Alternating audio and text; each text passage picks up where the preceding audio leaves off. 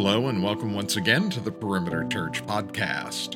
We reverently sing of the Holy Infant so tender and mild. But what did it mean for God the Son to come to earth to bring the dawn of redeeming grace? Lead teacher Jeff Norris continues the series, God with Us, with this sermon entitled The Humility of the Incarnation, which covers Philippians chapter 2, verses 1 to 11. For more information and to watch or hear other sermons, please visit our website at perimeter.org. Thank you for joining us today. We are in the second week of our Advent series that we're calling God with Us, which is the name of Christ, the name of the Messiah, Emmanuel, meaning God with us. We're focusing in on the doctrine of the incarnation. Incarnation literally means in the flesh, that God came to dwell with us, among us, in the flesh. And so last week we looked at the mystery of the incarnation as we studied John chapter 1. This week we're going to be looking at the humility of the incarnation as we study Philippians, the first part of Philippians chapter 2. So let me pray for us and we'll jump in. Father, we give you thanks and praise that in your profound goodness and in your love and in your grace, you saw fit to come and dwell among us. You came in the most unlikely of ways, and you brought the most unlikely of kingdoms. And so as we consider this morning how you came in humility, would you give us humble hearts? Would you give us ready hearts, soft hearts to receive your word? Would you shape us and mold us into your image? And would you do it for your glory? We pray it in Jesus' name. Amen. In the very popular sitcom of the late 90s, or I guess most of the 90s into the early 2000s, Friends. One of my favorite scenes of this sitcom is when Rachel, one of the main characters, decides to make a dessert for Thanksgiving, an English trifle. Some of you have seen this episode. She's not a great cook. She hasn't done this much before, if ever, but she wants to impress her friends, and so she gives it a shot. Things go extremely well until she doesn't realize that in the magazine that she was using for a recipe, a couple of pages get stuck together. And she ends up with an ingredient, not for English trifle, but from shepherd's pie. And she has one ingredient right in the middle of the English trifle that's not so sweet. So the scene goes like this, where as she's standing there with Ross and Joey, they ask her what's in it. They don't know yet that there's an ingredient that shouldn't be. They said, what's in it? It looks good. And she says this. She says, first, there's a layer of ladyfingers, then jam, then custard, which I made from scratch, she says very proudly. Then raspberries, more ladyfingers. Then beef sauteed with peas and onions. Then more custard, then bananas, and then I put some whipped cream on top, and she is beaming with pride. Joey and Ross just are looking at each other a little bit just befuddled, and Ross says, what was the one right before bananas? And she says, the beef? Yeah, I thought that was weird too, but then I thought, well, there's minced meat pie that the English do for dessert, so, they just put strange things in their food. And then she tells them as she goes out to get something in the hallway, she says, don't you boys sneak a bite while I'm out. And they said, oh, we won't, don't worry. It's an ingredient that didn't fit. With English trifle, there's all these ingredients that you would expect. Yeah, oh yeah, that fits. Ladyfingers, okay, yeah. Jam, sure. Custard, yeah. Bananas, all right, sounds good. Whipped cream. Beef sauteed with onions, doesn't fit. You think about the Christian culture, the church culture. Today, I'm going to read a quote later that will show us it's not just today. There's nothing new under the sun. It's been the struggle of the church for a long, long time. But there are some things that in the Christian culture today, there's some things that we get right, they fit. And when I say we get right, we don't get them right perfectly. But at some level, it's like, okay, we're doing decent with that, and that's consistent with the character of Christ. But there's one beef sauteed with onions layer to the church culture right now that is just pronounced and so very common that doesn't fit and is not sweet to an unbelieving world. So if we read the ingredients, as it were, for the Christian culture today, it might sound something like this. We have generosity and stewardship. We have care for the poor and needy. We have evangelism and mission and discipleship. We have care for the widows and orphans and pastoral counseling. We have pride and arrogance and for the demand to be right. We have sound theology and doctrine, and we have sound teaching, and we have ministries for families and children's and senior adults. Did you catch the beef sauteed with onions and peas? The pride and the arrogance and the demand to be right that does not fit with the character of Christ. It doesn't fit with what God would look at his church and say, these are the ingredients of what you live out. My good friend and pastor here in Atlanta for a long time, Crawford Loritz, he pastored Fellowship Bible Church and just retired this year as senior pastor there. He was asked just this past week, in an interview, he was asked this question: what at this point in your life makes you pound the table and weep? Whether it's the church culture or whatever that might be, what's that burden for you? This was Crawford's answer. I think there are several things outside of the church, but what makes me pound the table and weep about the church is what a lost world sees about us. Sometimes I think Christians have forgotten the audience. We're blaming non-believers. We're blaming a blind man for stepping on our foot. And what breaks my heart is our self-righteous mess is causing a stumbling block, and lost people are going to stay lost. There needs to be a revival of humility and brokenness among us, because our self-righteous posturing is actually serving as a barrier to getting people to Jesus. That breaks my heart. It's almost like we'd rather be right than to humble ourselves and be the gateway to getting people to Jesus. That breaks my heart. You see, the humility, here's the main idea of this morning of where we're headed in Philippians 2. The humility displayed in the incarnation of Christ is the very essence of the humility that we're called to as followers of Christ. The humility displayed in the incarnation of Christ is the very essence of the humility that we're called to as followers of Christ, what we're called to live out as those who know the humble one. And so let's read the text. Philippians 2, 1 through 11. It says this: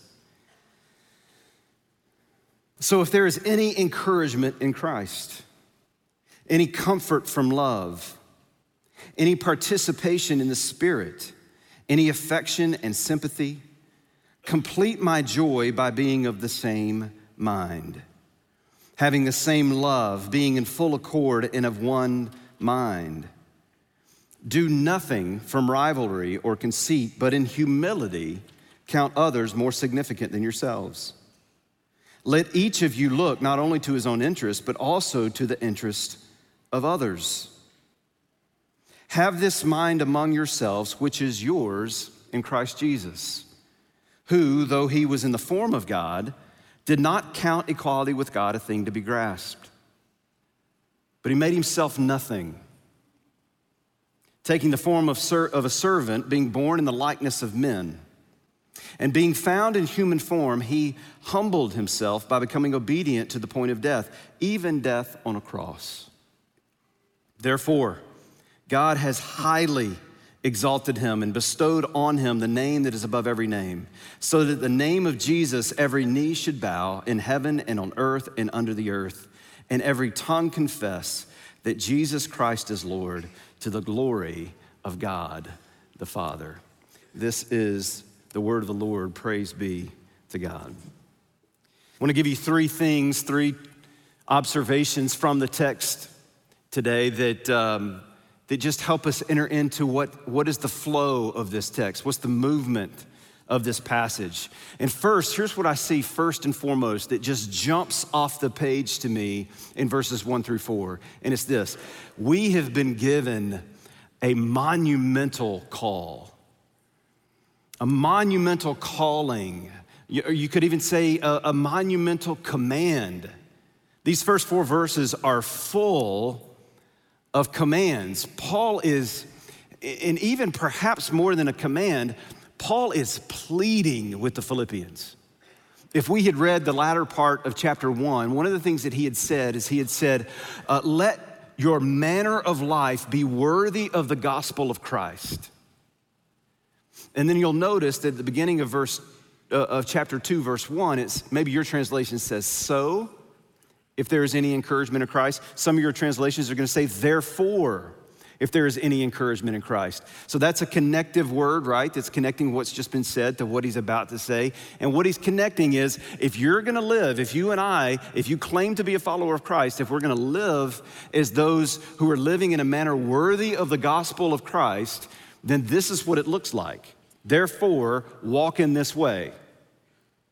And this is what he says. And it's huge. And I use the word monumental because it just feels so big. It feels so heavy. It feels so significant in terms of what he's calling us to. And he's pleading with them. He's saying, look, if you've experienced encouragement in Christ, if you've had comfort from his love as the body of Christ, if you've participated in the Spirit, meaning if you know him, if you've believed upon him and you've received his Holy Spirit and you are now a partaker of him, united to him through faith in Christ, if you've had any affection and sympathy for each other,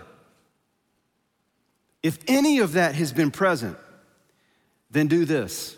Notice what Paul says: complete my joy.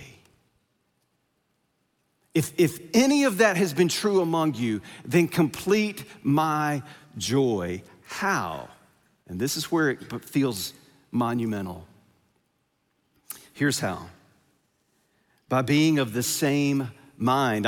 These are words that, depending on your Bible translation, they're gonna come with various ways of saying this. So I'm gonna try to hit a lot of them here to give us a full understanding of what Paul's instructing here.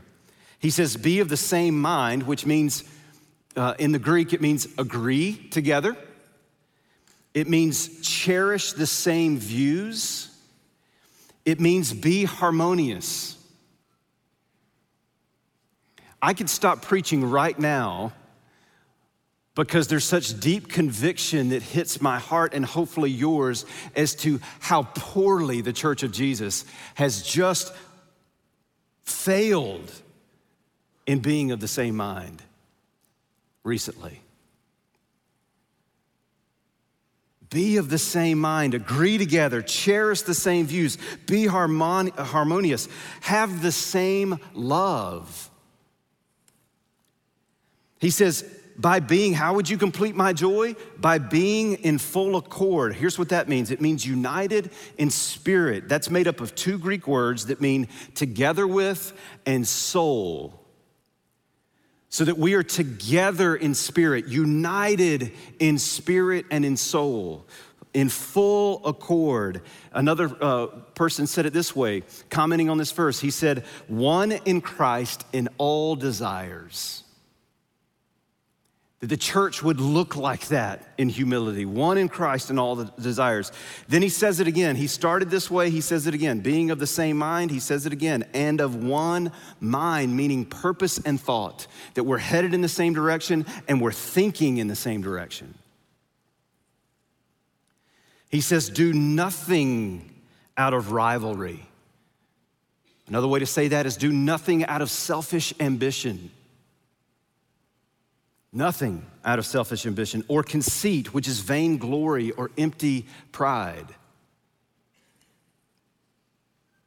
Then he says this, but in humility. But in humility. Humility is a deep sense of one's littleness, of one's lowliness of mind. Humility is meekness, it's modesty. Charles Spurgeon once said that humility is the proper estimate of oneself. Tim Keller has said in his little book, The Freedom of Self-Forgetfulness, he says, the essence of gospel humility is not thinking more of myself or thinking less of myself. It is thinking of myself less. This is exactly what Paul says, because look what he says. He says, but in humility, do what? Count others as more significant, more important than yourself. That's thinking of yourself less, thinking of others more. Why? Because that's exactly what Jesus did. It's exactly what Jesus did. He says, look, each of you, not only to his own interests, but also to the interests of others. He's not saying don't look at your own interests. Of course, certainly self-care is important. But look to the interests of others. Why? Because we consider others as more important than ourselves. There is no selfish ambition. There is no conceit. There is no vainglory. There is no empty pride. Why? Because that's exactly what Jesus did. And that's why Paul says, if you've participated at all in him, then this is who we are to be. Why? Because we're united to him. If you've believed upon Jesus, then the scriptures tell us in Romans 6, we have been united to him. He is in us. We are in him. The phrase that is most used for Christians in the New Testament text is that we are in Christ. We're in him. Therefore, he is living out of us. So when we think about the daunting, overwhelming nature of these commands, of this monumental call, it's easy to then sit back and go, how would I ever live that out? That seems virtually impossible. And Paul's answer is, in verse 5, the incarnation. Look at the incarnation. Look at what Jesus did. And then remember that he is in you. So the very thing that he did in coming in the flesh in humility, he does through you as you die to the flesh in humility. Look what he says, secondly, in this miraculous incarnation. Verse 5, he says, so the only way you live this out is you have the same mind as Christ Jesus. 1 Corinthians tells us that very truth. It says, you have the mind of Christ, talking to believers. You have it. Christ is in you. You have his mind. Are you gonna live and think with the mind of Christ, or are you gonna live and think with the mind of self? As one who has been redeemed and made new in him. He says, have this mind among you, which is yours in Christ Jesus. Who, verse 6, though he was in the form of God, did not count equality with God a thing to be grasped. Okay, what does that mean? Didn't we just say last week that he's God in the flesh, 100% God, 100% man? But is Paul telling us here that he let go of the divinity here? That he became less God in becoming man? We said last week, no, that wasn't the case. And the New Testament scriptures continually point us to the reality that no, that can't be what Paul is saying here. John Calvin said it this way. He said, Christ indeed could not divest himself of Godhead, but he kept it concealed for a time. He laid aside his glory in the view of men, not by lessening it, but by concealing it. This is a Greek word that's used here when it says that he, by making himself nothing in verse 7, when it says, but he made himself nothing, taking the form of a servant. What is that word? Can be emptied. He emptied himself, made himself nothing. It's the word kenosis in the Greek. And what is that getting at? Well, I thought about telling you a story. And for some of you who have gone ahead and listened to the latest Digging Deeper podcast, interview I did with Dr. Bryan Chapell, you know the story that I want to tell. And as I began to write it out in my notes, I thought, I'm not even going to tell this story. I'm going to let Bryan tell this story because he tells it so incredibly well. And what he's telling is this. I had asked him the question. I had said, how do we make sense of this? When Philippians 2 says that he emptied himself, that he didn't consider equality with God something to be grasped, what are we talking about? What does it mean in the nature of Christ? Did he become less God? Because if he did become less God, then he doesn't have power over sin. So that's a problem. It means we have a powerless Savior. If he's just human like we are, but not fully divine, then he can't defeat sin for us. He can't overcome the grave for us. There is no victory in Christ if he's not fully God. So what is this verse saying? And I asked Bryan that question, and this was his answer. Take a look. Here's what he said. I'll tell the story. I wasn't going to tell a story. Bryan tells it better. So you're getting the B version. So he tells this story about a missionary that came when he was pastoring a church in Peoria, Illinois. He tells a story about how a missionary came from Africa. And he said that this missionary told the story about how each of these villages will have a chief, even a king, they'll call them, in these African villages. Now, these African villages are out in the desert. They're way out in the middle of nowhere where there is no water source. And so the only way they can get water is they have to dig these wells. But don't think well like we see a well. It's not just one hole going down. They have to dig these wide, cavernous holes that you kind of have to step down into bit by bit by bit by bit to get way down to the bottom where there's water. One particular day, someone had been going down the side of these deep holes, and the dirt gave way and they fell to the bottom and broke his leg. And he couldn't get back up. People were coming around the top of the well trying to figure out how to get him back. He's in agony down in the bottom of the well, and they're trying to figure out how to get him back up to the top, and someone calls for the chief. And the chief comes over and he's wearing his headdress. And he is the one of all the people, and this is pretty common in African culture, in these village cultures, that the one who is the chief is the one who is the strongest, the most capable. And so the chief says, I'll go down and get him. But in so doing, he takes off his headdress and he sets it down.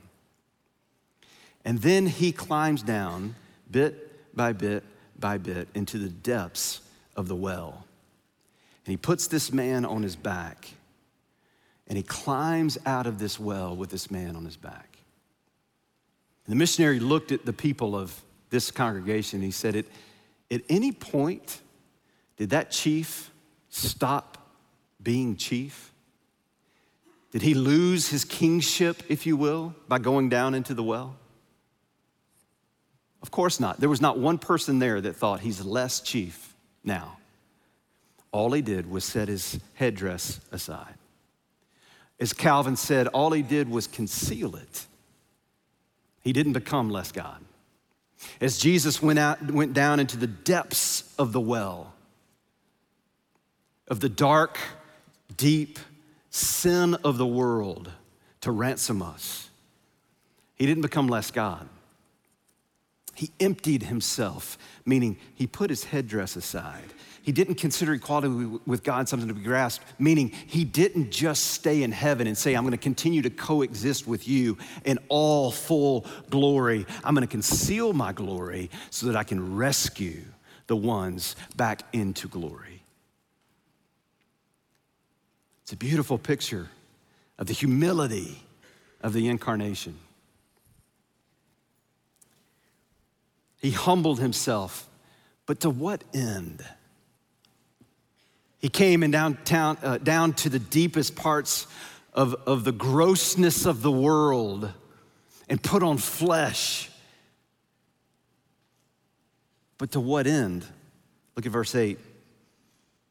He humbled himself by becoming obedient to the point of death, even death on a cross. Isaiah 53:12, 600 years previous to Christ coming, the prophet Isaiah, he said this about what would happen when the Messiah would come, when Emmanuel would show up. He said, because he poured out his soul to death and was numbered with the transgressors, yet he bore the sin of many and makes intercession for the transgressors. The greatest expression of humility was not actually the incarnation. It was the cross. The gore and the Father turning his face away. My God, why have you forsaken me? The greatest agony of the cross for Jesus was not the physical pain that he endured, although that was unbearable. It was the very one with whom he had coexisted for all of eternity past and with whom he had been in full union with during his time on earth, so much so that he said, I can do nothing apart from the will of my Father, is now turning his face away on the cross. So the greatest agony of the cross is the humility that Jesus, the humiliation that Jesus experienced, not as people mocked him, not as people spit on him, not as he bled to death and suffocated to death on the cross. It was that the very Father, as he is the Son of God, the very Father himself turned his face away, and he was humiliated. And not once, don't miss this, not once in all of Jesus' time on earth, as he was misunderstood, as he was mislabeled, as he was destroyed, as the only sinless one that ever walked the face of the earth, not once did he ever demand to be right. Not once did he with pride and arrogance say, I am the only one who doesn't deserve this. You people are the one that deserves this. You should be hanging on the cross. He never opened his mouth. Like a lamb that is led to the shears, he was silent. And he received the just punishment of sin and humiliation on him that should have been on us. The greatest expression of humility, yes, we see it in the incarnation in mysterious, unthinkable ways, but we see it on the cross in immeasurable ways.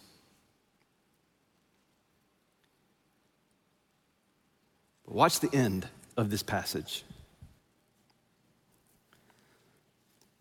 Watch the end. Verse 9.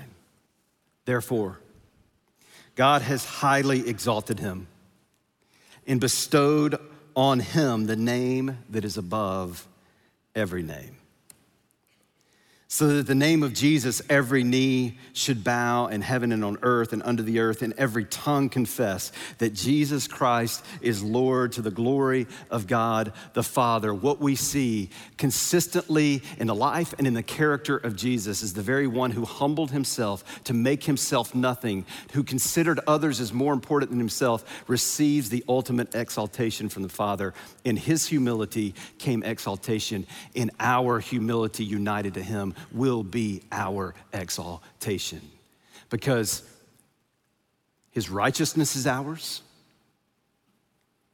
his crucifixion is ours, his resurrection is ours, and his exaltation is ours. So that when he comes again in the flesh, he already is in the flesh, fully alive, sitting at the right hand of the Father. But when he comes again, Advent means coming. So when that second Advent comes, we will be exalted with him. We will be humble here. We will be exalted there. This is the call of the church.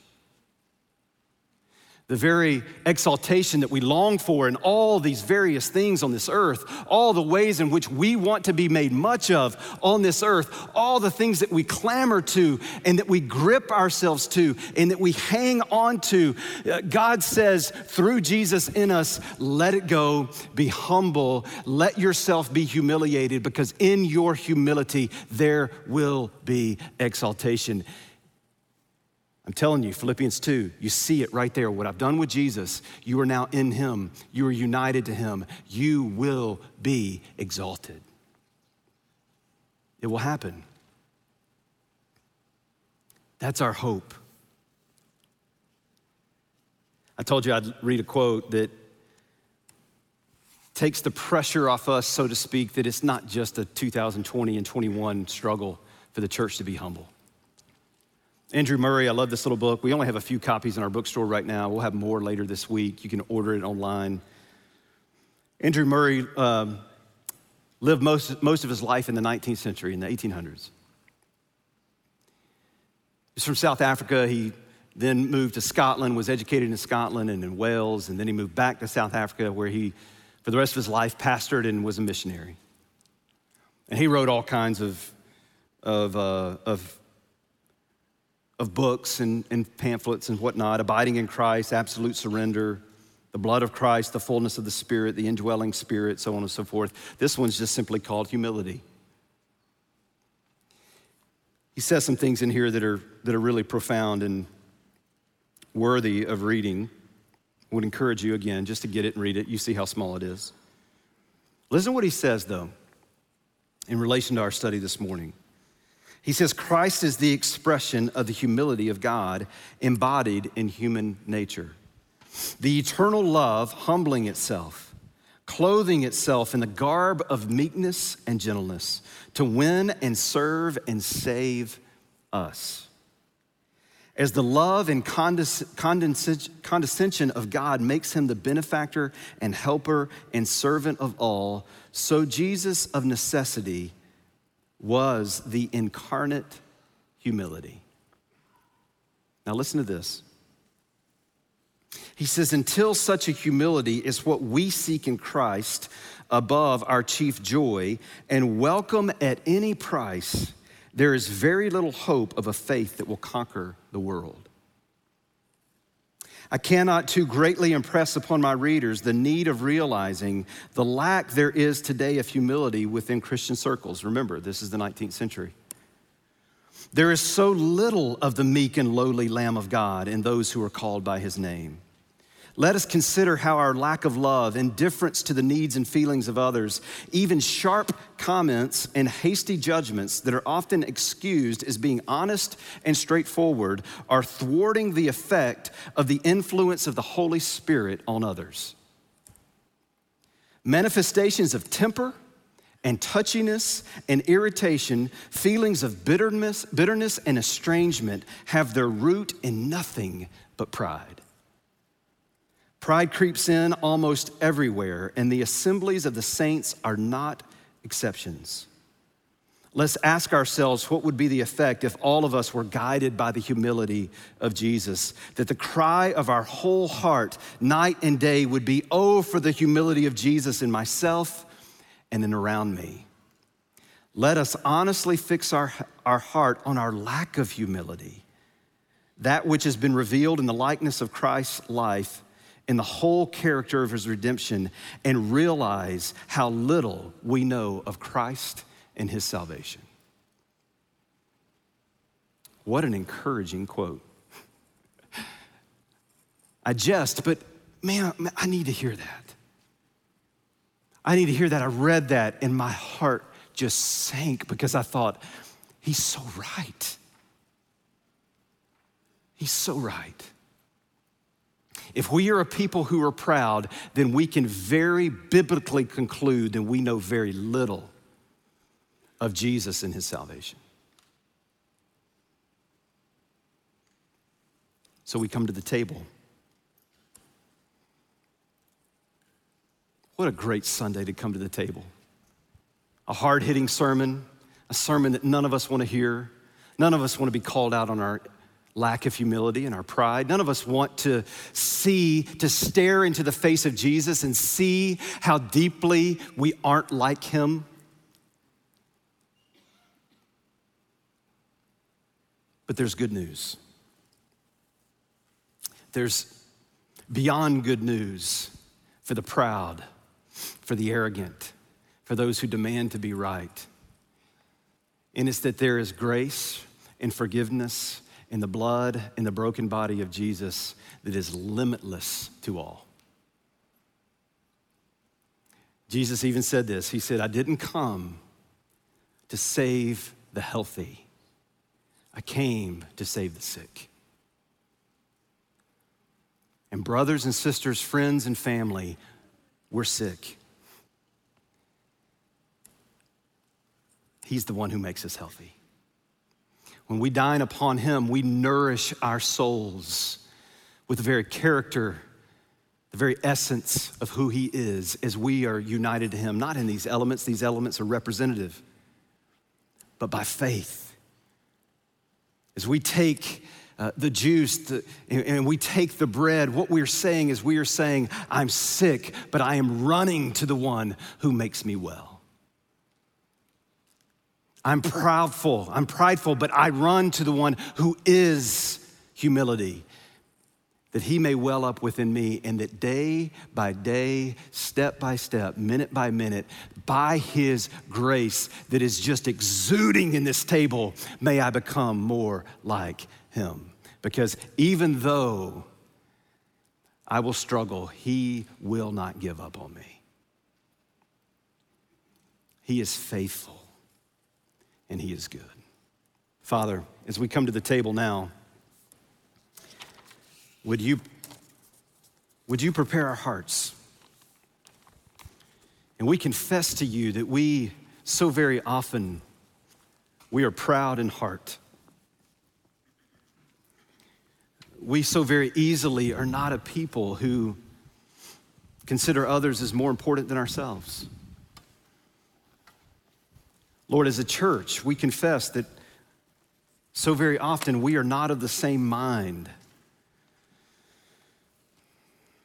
Lord, we're not a people who are just very easily operating out of the same love, that we struggle with being in full accord. We struggle with doing things without rivalry or conceit. And so we come to the table first and foremost confessing and just saying, yes, that's me. You peg me, Lord. But we also come to this table with great hope and anticipation and joy as we look back to your first coming and we see that you are the one who went down into the depths of the well to bring us out of the depths of our sin. And you are the one, as we look forward to your second coming, who will come again. And as we dine in part, as we dine in representative elements here of who you are on that day when you come again, we will dine with you in full, in the fullness of the presence of your glory. So thank you. Thank you that your table, the Lord's table, reminds us that we are forgiven, that there is grace upon grace upon grace. Would you meet with us now?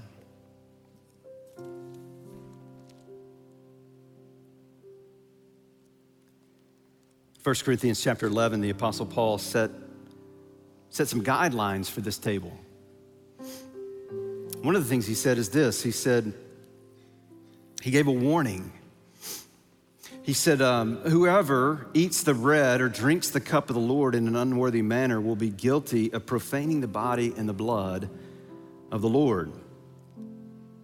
So let a person examine himself then, and so eat of the bread and drink of the cup. For if anyone who eats and drinks without discerning the body eats and drinks judgment on himself. We always want to be really careful to make sure that that's clear from God's word.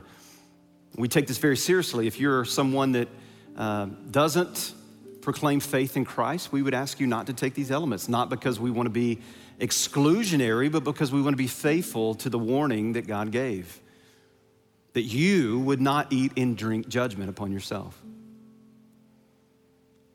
We also want you to be careful if you are one who proclaims Christ, but you have found yourself to be in a season of unrepentance, and even as you sit here this morning, your heart is not in a place of repentance. Repentance is simply just saying, yes, I'm a sinner, and I need God's grace. I need the forgiveness that can only be found in Jesus. And if you're not there, then don't take this table. But I say it every time that we come to the table. I say it, and I want it to be heard loud and clear. Please remember, the good news of the table of the Lord is that it's for sinners. It's for you and me to remind us of the forgiveness and the grace and the goodness and the mercy of God that swims to us through the blood of Christ. And so come, take, eat, and drink. Paul also said, for I received from the Lord what I also delivered to you, that the Lord Jesus, on the night when he was betrayed, took bread, and when he had given thanks, he broke it and said, this is my body, which is for you. Do this in remembrance of me. In the same way, he also took the cup after supper, saying, this cup is the new covenant in my blood. Do this as often as you drink it in remembrance of me. For as often as you eat this bread and drink this cup, you proclaim the Lord's death until he comes. Father, would you bless these elements in the sense of not that these elements have any meaning beyond their significance of what they represent, but we trust and believe that you, in a very mysterious way, O Lord, through your Holy Spirit, you are present, nourishing us as we partake in this table together. So would you nourish us now by your grace? We pray in Jesus' name. Amen. You've been listening to the Perimeter Church Sermon Podcast. Perimeter Church is located at the corner of Highway 141 and Old Alabama Road in Johns Creek, Georgia. Please visit our website at www.perimeter.org for more information, to give us your feedback, and to find other sermons from our teaching team. Thanks for making this podcast a part of your day.